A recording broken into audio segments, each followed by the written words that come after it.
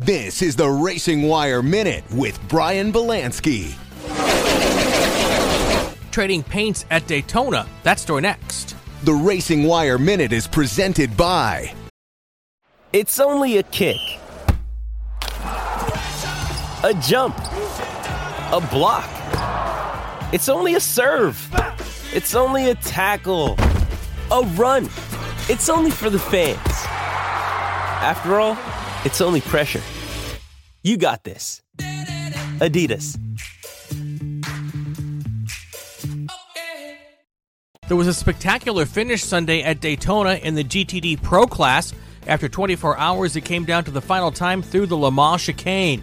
Two Porsches battled for the class win, with factory driver Matthew Jaminet in the Pfaff Motorsports car and Lawrence Vantooth driving the KC-MG Porsche, trading the top spot over the last 2 hours of the race. Then on the final lap, the two cars went door-to-door into the Le Mans chicane. Both cars almost never make it to the oval in those situations, and this time was no exception.